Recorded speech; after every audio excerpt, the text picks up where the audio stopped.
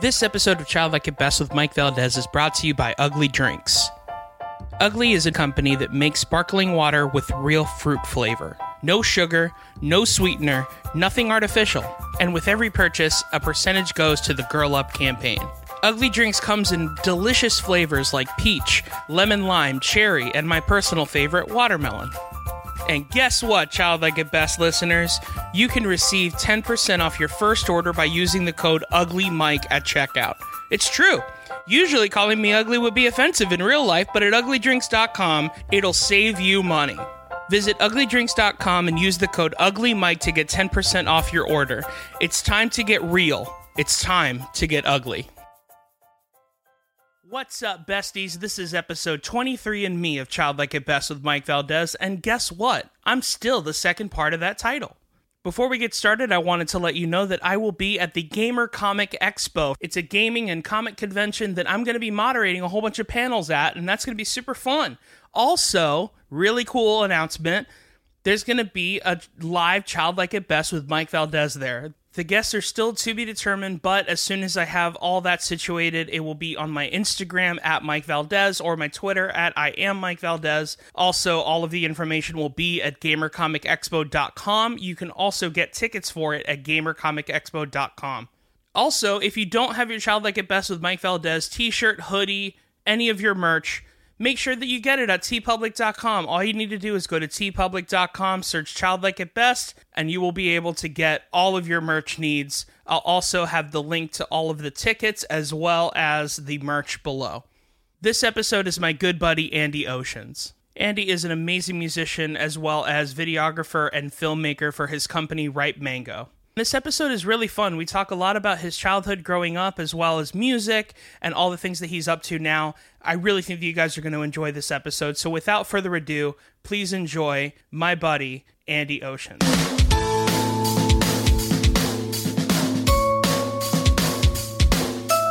Hey everybody, this is Child Like It Best with Mike Valdez. Hey guys, guess what? I'm Mike Valdez. And today, I have a very special guest with me, Andres Aponte. Oh my gosh. Yeah, what's up, dude? When you say it like that, I feel like my mom's like calling me because I did something wrong. Really? Because I'm rolling the R correctly? Yeah. Exactly. Not something many people can do. Yeah. That's awesome, dude. So, before I get anything started, the thing we like to do here at Child Like It Best is we like to take a Flintstones vitamin. Now, the Flintstones vitamins were in my car, and on the drive here, they melted in the heat. Oh, no. So we're going to have to skip that. That's okay, man. But let me ask you the first question, which is, go ahead and tell the listeners where you grew up. So I grew up in Caracas, Venezuela. That's so cool. Yeah. Yeah, I mean, it has its ups and downs. Of course, yeah. Such a beautiful place going through such terrible things. Yes. But yeah, man, that's where I grew up. I lived there till I was 15 years old. Really? That's a lot of your formative years were there then. Yeah, I mean, yeah. Holy cow. Yeah. And when I was 15, my parents decided that we couldn't live in the country anymore because it was too dangerous. And we ended up moving to North Carolina for a year because of my dad's company, and they sponsored him. We got our green cards, we got everything. Then we moved to Miami after living in North Carolina for a year. Lived in Miami for about 8. Went to high school, went to college, and then I moved to Seattle for 3 years. Yeah. And now I'm back in Florida. Beautiful Orlando. In Central Florida, yeah. So what kind of... And I know it's difficult. We were talking about this beforehand about how it's difficult for you to harken back sometimes. Yeah. But what kind of kid would you say that you were in high school or in school? Like, who did you sit with at the lunch table? That kind of thing. So I was definitely a ref. Yeah. Yeah, man, I sat down with the Hispanic kids in high school. I was I've always been very, like, a very anxious person. And I've always been, like, very, like, socially uncomfortable. Most creatives are. Yeah, I don't put myself in, like, social situations enough, at least not as much as I should. But yeah, man, I sat down with, like, the Hispanic kids and we had a lot of fun. Yeah. It was nice because obviously coming from a Hispanic country. Yeah. I got to spend some time with Hispanic people again after living in North Carolina for a year. But yeah, man, that was fun. And yeah, I think. So when you went home and stuff, what were the things that you were into? Like, were you just like a homebody? Were you a skateboard kid? Like, were you into sports a lot? Like that kind of thing? So I played baseball. Oh, yeah? Until I was 18 years old. Okay. I wanted to play college, but I guess I wasn't as good.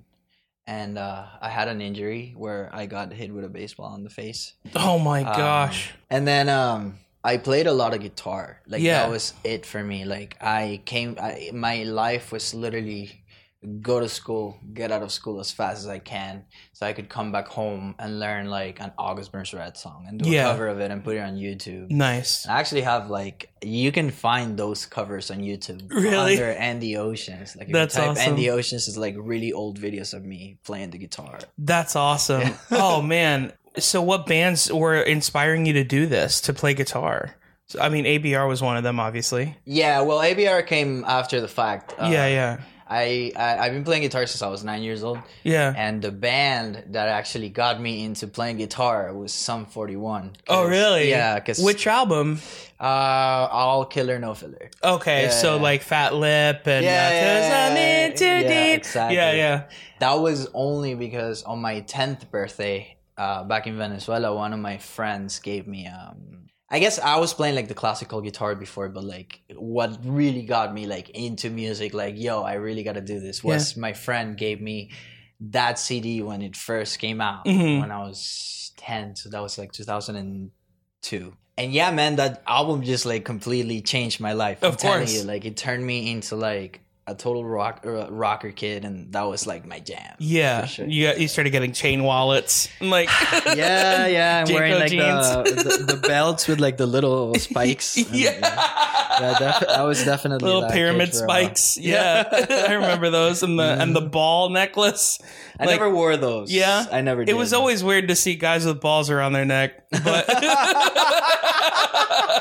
it's just like, bro, what are you doing? Why do you have balls around your neck? Yeah, it's crazy. So Sum 41 was the start of it, but then once you got Sum 41, I figure that's when you started doing research into other bands, right? Yeah. So I was really into like pop punk. I was super into Sum 41. Obviously discovered Blink 182, and like that was a big thing. And I listened to a lot of Metallica for some reason. Mm-hmm. When, because this is the thing, is like the listeners don't know this, but I know you from music. Like I know you from you were in a bunch of bands and stuff like that. And so when was your first band?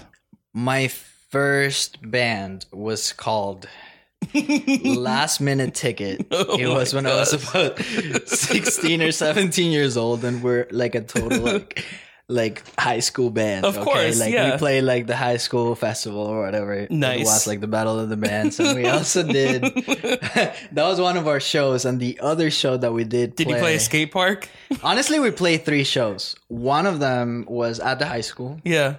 One of them was not at a skate park, but it was at a park. It was like a park in Doral. Yeah. Like, one of these events. Yeah. And the other one was one of our high school friends liked our covers, because all we played was covers, like straight up, like 'cause I'm into this. And the last show that we played was like one of our friends liked our band so much, he asked his mom if she could hire us for like $75. Oh wow. And we played his birthday party, so that was a lot of fun. We peed in a fountain. And we took a picture. That was fun.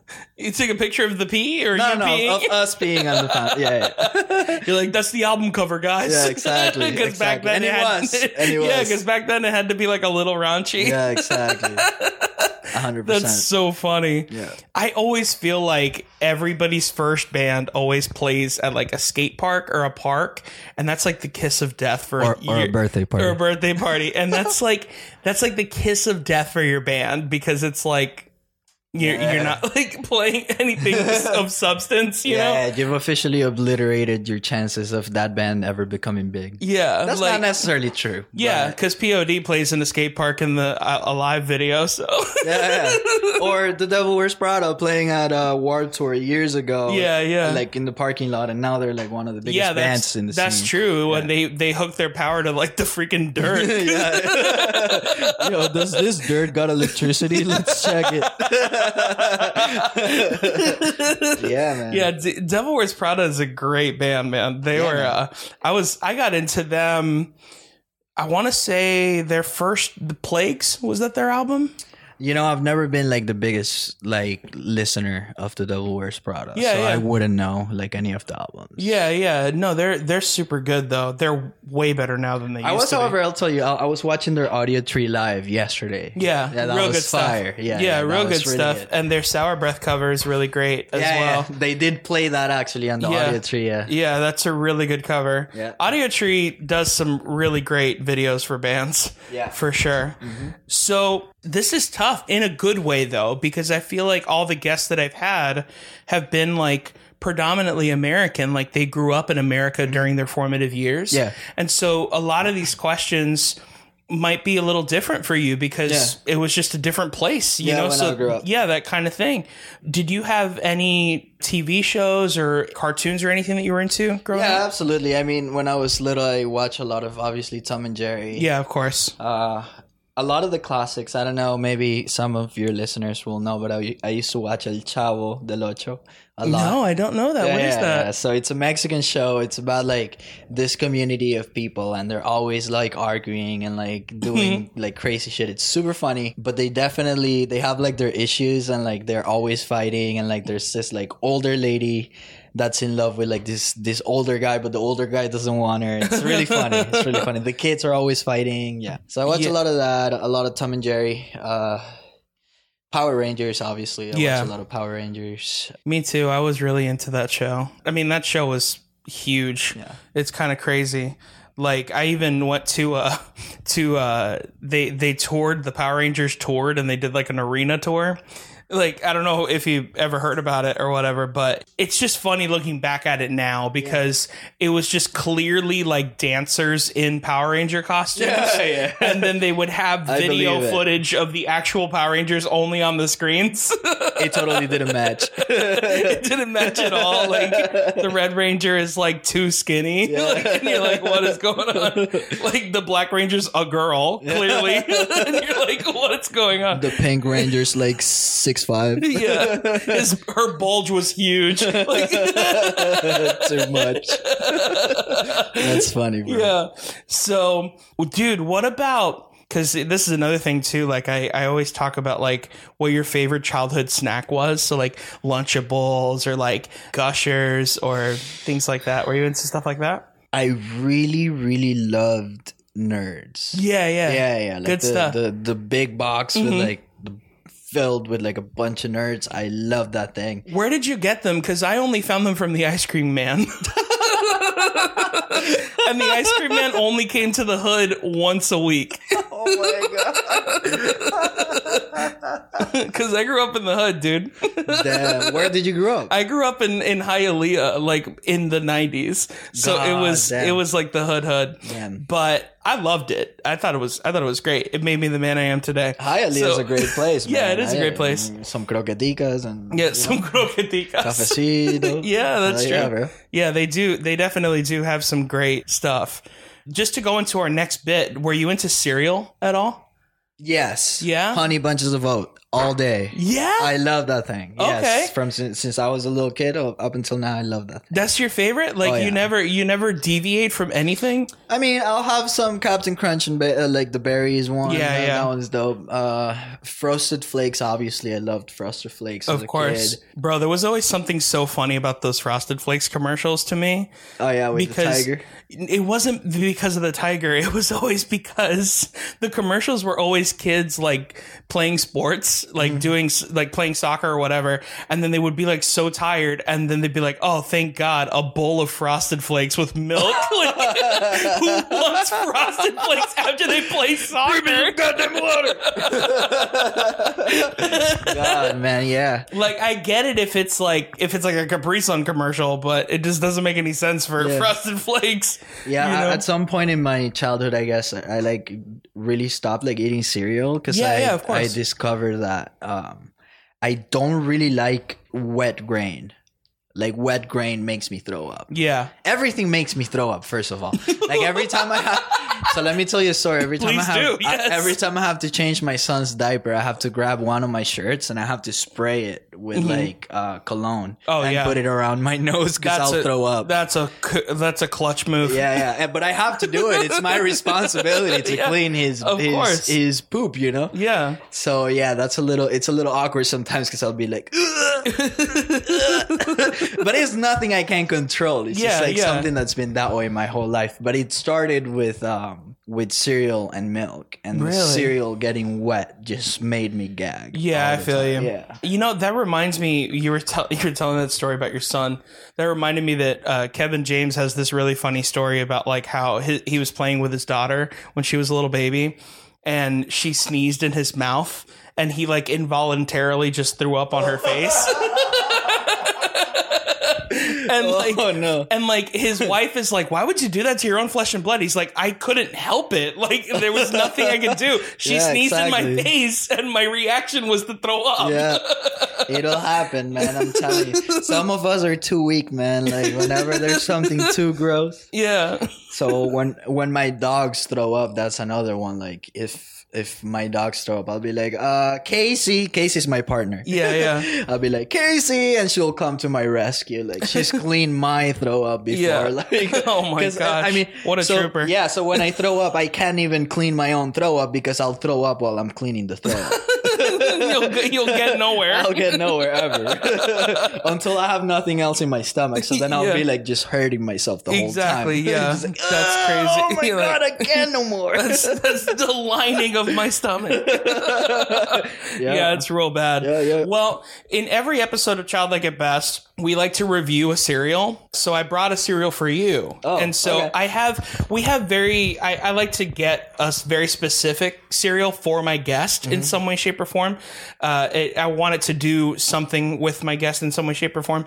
So I spoke with my sponsors at Funko. And now by sponsor, I mean that I like them and I buy all their products. Exactly. And by spoke to, I mean I tweeted them repeatedly and they didn't get back to me. So the cereal that I got for you is dun dun dun. Yeah. I got you Funko Xenomorph Alien cereal. Oh my God! Okay. Now the reason why I got this for you is because you're one for conspiracy theories. Yes, 100%. And you're all about raiding Area 51. Oh yeah, totally. I didn't make it. Sorry, Al. You knew Ratu ran the other way. Yeah, exactly. Dude. I got too scared. You know, I showed up and I looked at it from far away and I saw the military and I was like, nope, that's it. Yeah. So this is the cereal I got for you, and it's awesome. It comes with a little alien toy as well. Hell yeah. Yeah, you can give that to your son. Hell yeah. And like it comes with a little maze and everything. I'm pretty sure he won't be able to do that one. To do the maze. Be like, hey Oliver, here you go. You can finish this at 4 months old. You'll be superhuman. Yeah, so I'm going to open this box and I'm going to pour some into my Reptar cereal bowl. Okay. I'll try to mic it as well so all the ASMR weirdos can like loop it and make it their ringtone or whatever the weird thing it is they do. Hell yeah. So give me just a moment here. You can have my Hispanic chewing in your ears all day. Yeah. People love that. So it would be fun to review this cereal, right? But what would be more fun is to review this cereal as the Xenomorph from Alien. That would be way more fun. So what I'm going to do is I'm going to find some Alien music and I'm going to play it. And then when you get a chance, I want you to do your best impression of an alien reviewing that cereal. Okay, I have to get myself mentally prepared for this one. The good news is we don't know what aliens sound like, so they can sound like whatever you want. Yeah, exactly. Like an alien who learned English. Yes, okay. Exactly. That would be sick. All right. Cool. Here we go. Okay, what's my name as an alien? Whatever you'd like it to be. You're the alien. I am. Do whatever you want. Well, just because I have a lot of dogs. Well, I don't have a lot of dogs. I have 2 dogs that shed a lot. Mm-hmm. I will call myself the Furminator. The Furminator. All right, man. Well, so I just come to Earth to clean your fur. Well, we're getting there. Let's wait until the music starts. All right. Whenever you're ready, Furminator.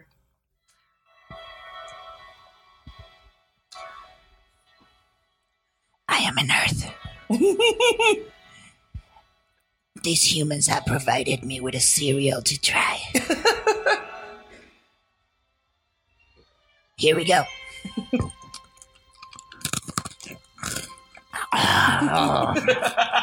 That's so ASMR. Yeah. This cereal.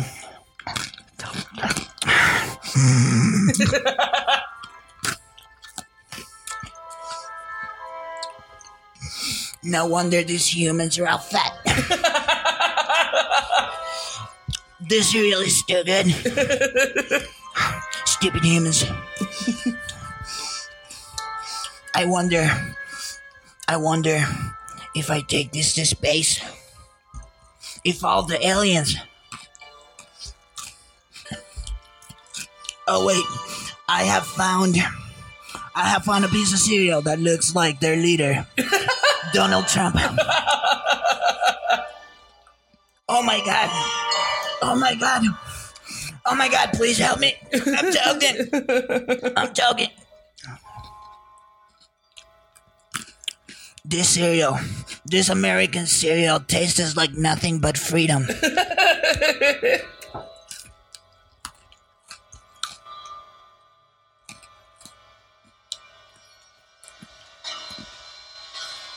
Oh my gosh, the Furminator, ladies and gentlemen. Thank you. That was great. Yeah, man, that cereal's amazing. Holy cow. If I was an alien coming to Earth and I tried this thing for the first time, damn. Yeah. Except for that Donald Trump one. Yeah, I feel like... That one's pretty gross. Yeah, I feel like the thing is, though, just so the listener knows, the cereal looks nothing like Donald Trump because it's round and black. Yep. So it looks nothing like Donald Trump at all. Oh, yeah. That was the Furminator, ladies and gentlemen. Woo! So I want to move on to more current stuff because you've been involved in creating as far as photography, videography, a bunch of different things as AndyOceans and all that stuff, which is really funny to me because you were in a bunch of bands and that's how you got your name. And that's the only thing that stuck was your name because it sounds dope. Yeah, thank you. What made you want to start doing photography and videography? The way I got started into photography and filmmaking, when I was younger, I had a PlayStation that I traded for a camera. And it kind of just started from there. I just took pictures with friends, and eventually in college, I started taking color film photography classes. That's where I met my partner back in the day. And yeah, man, I used to take color film photography. Was this all in Florida? Yeah, this was in Florida International University. Yeah. And I was under the instruction of our professor. Her name is Peggy Nolan. She's one of the best photographers out there, in my opinion. She's amazing. She's like freaking like 80 something years old, but she acts like she's like 15. It's crazy. That's awesome. And yeah, we had really harsh critiques, and at the time I didn't really understand what I was doing, and I didn't really understand all the things that she was telling me about art, and all the things she was telling me about my colors, and everything that she was telling me about storytelling through a photograph. And now as an adult, I finally understand those things, and I create art thinking back on my critiques. But that's how I started with photography. Once I graduated college, I used to do a little bit of video. So I did a few like local music videos here and there, few events, like when I first was starting out, You even did one of mine, actually. I did. You did. I did. In my garage, Yeah, I watched that. Oh my god, I saw that thing. That was like back in the day when we were just starting. Like, oh my god. Like what?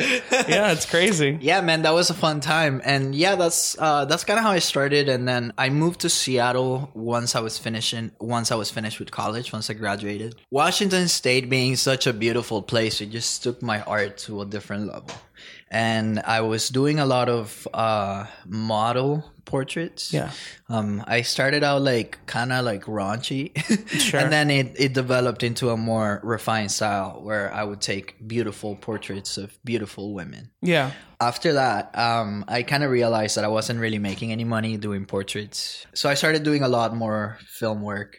And with film work, I guess it's always kind of been there since I started doing photography.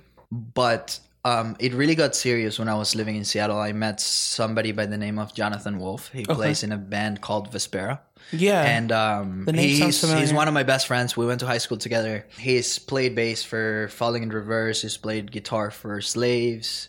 And now he's like in his own project. He used to play with Dayshell. But yeah, I met him, and through him I was able to meet a bunch of other different people and get a bunch of other different kinds of gigs. We traveled to So What Music Festival. We did a bunch of stuff for Joey Sturgis for his line called JST, which is a line of plugins. Yeah. And we just did a bunch of like artist endorsements and like videos with them and just like how the software works and all that stuff. And from there, you know, I filmed bands and I was, you know, very involved in the music industry. And it all ties back to music, really. Like, yeah, of course. Like music has really, being a musician has really helped me connect with this kind of people. And making music videos is something that I'm really passionate about. So there's something about your style of videography that I would actually say would take a musician to make a video like that. Because Exactly. there is a kind of musicianship to it, a little bit. You Absolutely, know? I agree. One of the things that my partner says is she thinks that I have an advantage by being a musician because I know where the cuts should happen. I understand the lyrics. I like read behind the lyrics. I read the music. I listen to the music, and you kind of get a feel for like what are we gonna create? Like what kind of emotion does this music convey? Where are the cuts gonna be? And like all those things. Yeah, that's the thing that I've noticed about the things that you do. You make the kind of videos that I really appreciate where whether it's the mood or the storyline or whatever, it has to do with the song. It's not like just some random thing that it's like, oh, well, it's just people painting themselves and it's like it has nothing to do with the song. It's just like it has nothing, you know. Everything that you do always has a purpose to it, in whether it be mood, lighting, or all of it, you know, or mood, lighting, and storyline. Like no matter what, it always fits the band, fits the lyrics, that kind of thing. At the end of the day, when you're a filmmaker, and you could just do this and it'll still be art, and there's no fault. And you know, I used to do this. I used to just go out and just take photographs of like beautiful places, of beautiful people, and that's all I did, and I considered it art. But now that I've evolved as an artist, I see art in a different light. Sure. So whenever I make a piece that has an intent, and I make a piece that can emotionally connect with the viewer. And I think that's the biggest part of being a filmmaker, because you can have a very beautiful image, but if that image doesn't have a motive behind it and it doesn't connect with the viewer at an emotional level, then it's not going to have the impact that you intended to. So before I work on a project, I usually sit down and I'm like, okay, so what's the purpose of this piece? Like, how are we going to make people feel? Like, what are people going to take away from this? Because at the end of the day, if you don't do those things, again, you're not going to catch the attention, and you're not going to retain people, I guess. Would be the way to say it. Absolutely. And what would you say is your favorite thing that you've done so far? Like my favorite project? Yeah, which is tough to kind of ask, you know, because I feel like everything is kind of your baby, you know? Yeah. Every single project that I get involved with, I'm very picky with the clients that I get, because I feel like if you don't enjoy the project, then you're not going to end up making a piece worth either that being in your portfolio. Yeah, either that or a project where you feel like you might learn something. Yeah, exactly. You know, like that kind of thing too. Yeah, and then I feel like as artists, like sometimes we work on projects just because we need money. Of course. But if you don't vibe, like for example, with music videos, I feel like when I don't vibe with the music, I feel like I'm not doing the best that I could be doing. I'm still going to do my best to do a really good job. Yeah. But it is with those pieces that like I feel deeply connected with, that I know that I can make something solid that's going to be like, wow, like this is awesome, and it connects with the audience and it's perfect. But to answer your question, my favorite project that I have done is called The Boy who can't stop hurting himself. It's a short documentary. It was created by Barcroft Media, and I was honored to be like the director and the camera person for this project. Basically, it's about a boy who has a syndrome that's so rare. It's called Lesch-Nyhan syndrome. And basically what it is, it's cerebral palsy, but it's like a step further. Like they basically do not control their limbs. They cannot talk. They can talk. They learn how to talk, and sometimes you can understand what they're saying. But they have a really hard time doing anything. They cannot grab things. And the other thing is that because they cannot control their muscles, they hurt themselves and people around them. And it's so rare that nobody has found a cure. Nobody has created anything to help them out, like restraints and stuff. So this poor kid is tied to a wheelchair. And they have to tie his arms and they have to tie his legs. They have to feed him through a tube directly through to his stomach because he cannot swallow. He'll choke because he cannot control the muscles on his neck. Yeah. And that story really resonated with me. I spent 2 days with the family, and that's really intense. And he was such a nice kid, aside from the fact that he tried to punch me like 20 times. But it's because he cannot control what he does. Yeah. And he has a very tough life, and people who have Lesch-Nyhan syndrome are expected to live nowhere past like 22 years of age. And you know, these kids, like, they're very grateful for their families because they depend on their family 100%. Yeah. To be alive, to eat, to go to the bathroom, to be cleaned, to anything, everything. Their entire house was designed for them. And their parents, actually, because nobody has designed anything to help them out, their parents have taken the initiative to create devices to help him out, to restrain him, and to, for example, like, he bites his tongue a lot, so they have to put things in his mouth. When he sleeps, they have to restrain him. But yeah, man, I think that was my favorite project just because, like, how much it connected with me and how much it connected with the audience. Yeah, and I would assume that just doing that for as long as you did, even being with the family for a couple of days, that you learned so much. Oh yeah, and the last day was actually at night. We went to the bowling alley and we hung out. We played bowling and I filmed them and we hung out. And once I was ready to leave, he asked to give me a hug, and that completely, I'm telling you, man, that hit me like a truck, because he was like, wow, this kid goes through so much, and he just asked a stranger, myself, to come give him a hug because he had a freaking good time with me. And that was really awesome to experience, and to experience like all his friends in school playing basketball with him and doing things with him.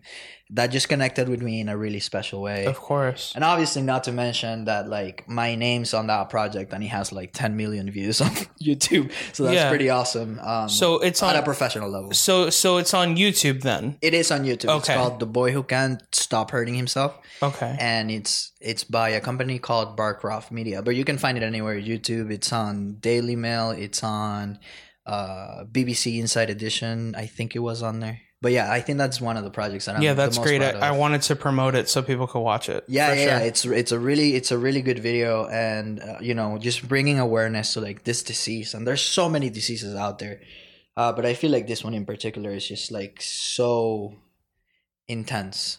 Yeah, I actually have never heard of it till just now. Yeah. Which I'm assuming is why the documentary was made. Yeah. It's a very rare form of cerebral palsy. Yeah. Basically, yeah. That's crazy. Yeah, man. So kind of going on a little bit of a lighter note, what's a story that you can remember from being on set that just made you laugh, like a funny moment or something like that? Oh, man, that's a tough one. Because you're just all business, baby.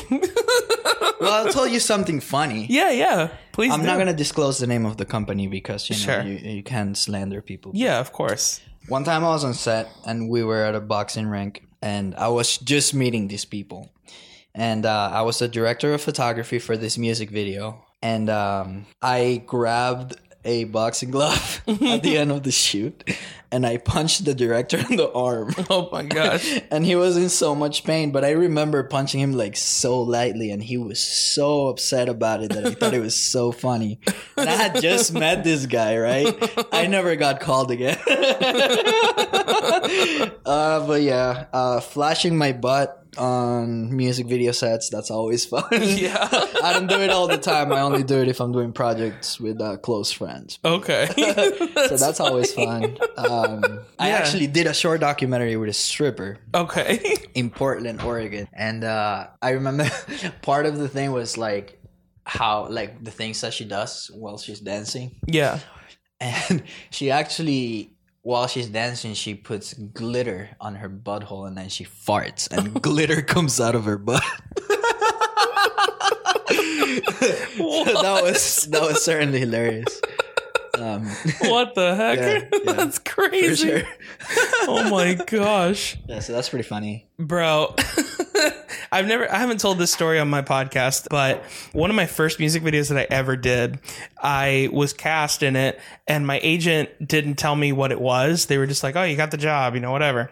So I went and I looked at the storyboards and this dude straight up looked like he was filming porn. Oh my God. And then I looked at the storyboards and it just said sex in the bathroom. And I was like, what am I doing here? and I'm like looking and part of the storyboards, like there's someone that like looks like me, and I'm like, what is going on? And so apparently what it was a UK like R&B singer, and he had a song called Sex in the Bathroom, right? And the premise of the video was that me and another character played nerds, and he gave us this cologne called Sex in the Bathroom, and when you would spray it, the ladies would go crazy, right? Oh, hell yeah. Which, think about it, why would anyone want a perfume called Sex in the Bathroom? It would taste like piss and semen. Like, why would anyone want that? Sex in the Bathroom sounds like a very smelly cologne. There's a lot of texture in that for sure. And so anyway, so the funniest part of the shoot was that we went out on we filmed it on Miami Beach, so we were on Lincoln Road, and he was in a McLaren because hip hop. Yeah. So of course he's in a McLaren, and they're like, all right, so he's gonna throw the cologne bottle over the window as he's driving, and then you're gonna catch it. And I was like, okay, cool. We did this like 4-5 times, and he just couldn't do it. He would throw it, and like the glass would shatter. Did you guys have multiple of them? We had multiple, and also it's a McLaren, so it's like suicide doors. It's like almost impossible to do this. Like even if you're good at throwing, it's almost impossible. And I remember going up to the director, and I was like, "Hey, man, I might be out of turn by saying this, but maybe we can like throw it off frame and then we can just edit it to look like he threw it." And he goes, "Huh, that's not a bad idea." And I'm like, did I just do your job? Get out of here. Like, give me that chair. What is going on? That's funny. It was crazy. Yeah, dude. So I want to get some music stories out there because you've been in so many bands. What are some fun like music memories that you have? I think the best music memory I have, the funniest, either the funniest or just like the best, whichever you'd like.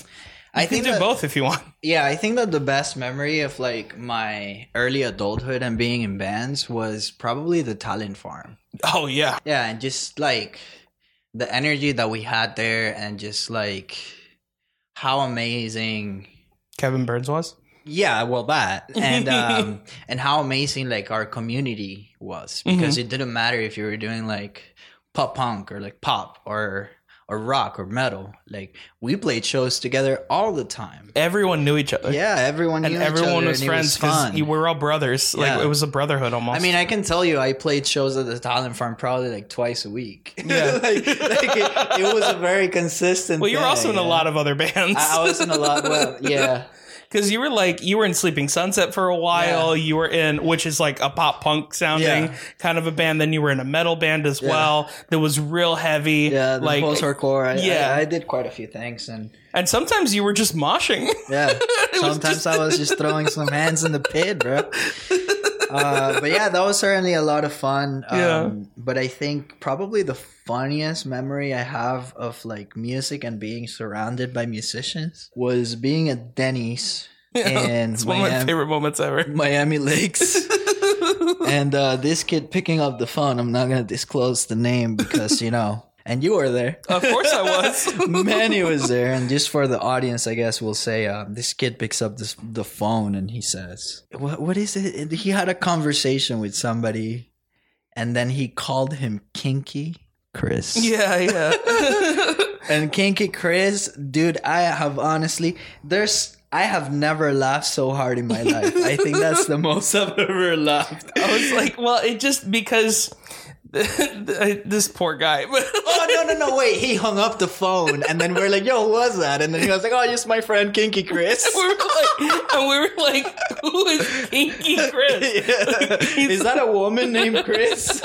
She really kinky? No, that's my boy, bro. What the heck? And he's like, and no, it got worse because I'm almost 100% sure. I might be wrong, but I'm almost sure he was like, no, we met on ChristianMingle.com. I was like, you met a guy named Kinky Chris on ChristianMingle.com? Kinky Chris. Like, what is going on, dude? That's nice, bro. Bro, some of the funniest moments ever are always after a show at Denny's. Oh, yeah, for sure. That's always some of the best stuff. One of my favorite memories with you being in Sleeping Sunset was when they played at this real big church. And they were filming you and everything. Mm-hmm. It was so sick. Yeah, that was fun. That's one of the biggest shows I've ever played. Bro, it's those kids weren't ready for how much energy you had. Oh, yeah. There was one point before a breakdown where you were like, I'll never forget it, dude. I'm getting chills right now. It was so sick. You were like, I want everybody in this room jumping. And you're like, and everyone is just jumping. It was the sickest moment I've ever seen. Hell yeah, dude. That was fun, man. Back in the day when we were doing those shows. It was definitely some of the fondest memories of my life. For sure. It was a good time. Let's look into the future a little bit. What's something that you want to do with the AndyOceans brand?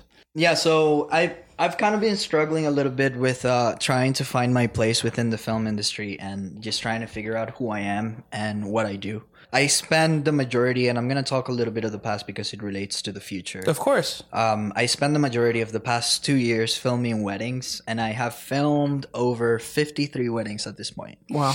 People get married, dude. Yeah, man. People get married. And, it's crazy.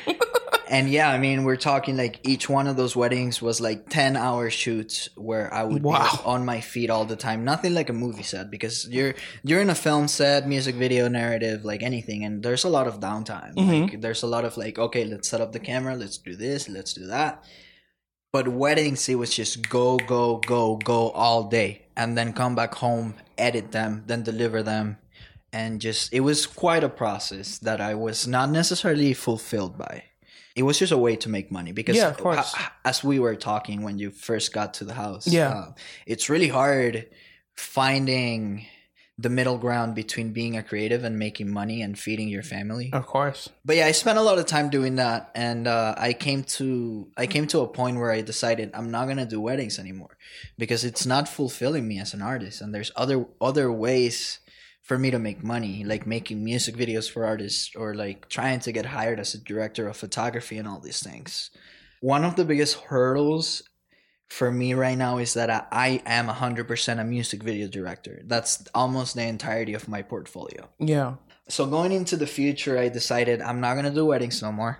And I'm going to focus on what I really love. And I'm going to try to make the best of it. Because we only really have one life. Yeah, of course. And if you're not doing what makes you happy, then what are you doing? You're not doing anything. So into the future, I guess, how long? 5 years from now? Mm-hmm.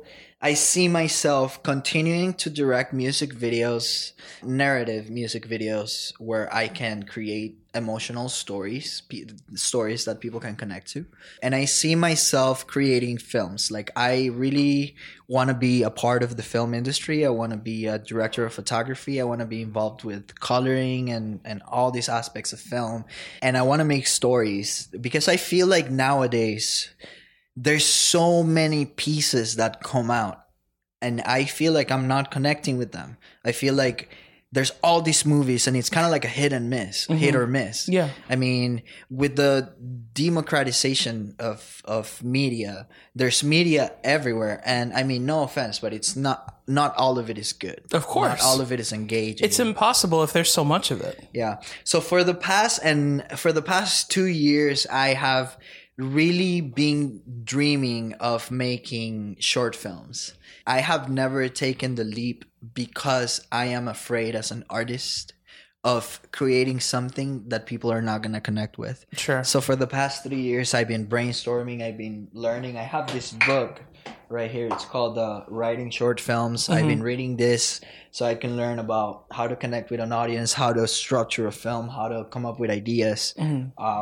Recently learned about Das Harmon's story guide, Story Circle, and it's an 8-step story circle where the character will begin at a place of comfort, go through an issue. He's looking for something, and there's hurdles, and then there's a climax where, you know, there's an antagonist or whatever it is that you want to do. I mean, it really depends. There's many ways, and this is not 100% the way. But eventually, the person pays the price for it, and they return to that place of comfort. Yeah. And that's just one of the tools that I've been utilizing to try to come up with ideas. And I've tried to come up with so many ideas. And as I told you earlier, it's really difficult to create things that are very socially responsible. And I believe that that's something that as an artist you have to take into account. Of course. Especially with the world moving forward and being more progressive. You know, there's a lot of snowflakes, as Trump likes to call it. And I don't see myself as a person of the left or the right. I'm a free thinker. Yeah, me too. But I also believe that, you know, you have to be socially responsible, especially today. Like there's, you know, you can, and in comedy, I mean, you do comedy. You know, comedians can be raunchy sometimes. Of course. But it's because that's the style. It doesn't matter in that group, I believe. Like I watch, like, for example, like the new Dave Chappelle. Yeah. You know, and people have been slamming it, and some people have been saying, no, I love it. And, you know, Dave Chappelle wasn't very socially responsible when he made that. Right. Which is fine. I believe it's fine. Yeah. You know, I just think that in today's day and age, you do have to be socially responsible when you're creating, or at least if you're going to create something that is sensitive to a group, you have to have a director that understands the story. Yeah. And a writer that understands the story. For example, I was thinking about creating something about suicide and how to bring awareness to suicide. But guess what? I've had friends who have committed suicide. Yeah, same here.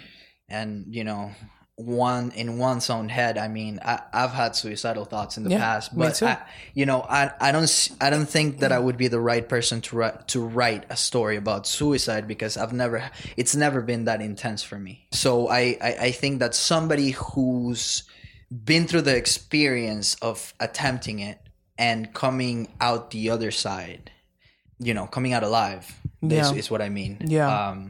That person would be most fitting to write a story of that sort. Yeah. If that makes sense. That does make sense. And that goes for anything. Yeah. Gay people, injustice in the Middle East, like child trafficking, like all those things.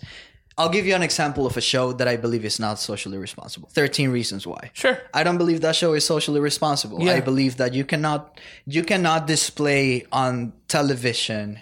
You cannot display rape on television so vividly. Yeah. Because that triggers people who have been victims of rape. You can imply it, you know, behind closed doors, or like do things like that, like little tricks in film that you can do, but they decided not to do that. They decided to go the extra mile and you know, and do it that way. And I personally believe that, you know, it's not back to social responsibility. It's not socially responsible. You're doing something that triggers other people. Yeah, I agree with you, because actually when I was first watching that show, I saw the first season and I really enjoyed it. And then until the end of the thing with me is that sometimes it takes me a little bit to like think about it and then really be like, oh, I actually like this thing, or I don't like this thing.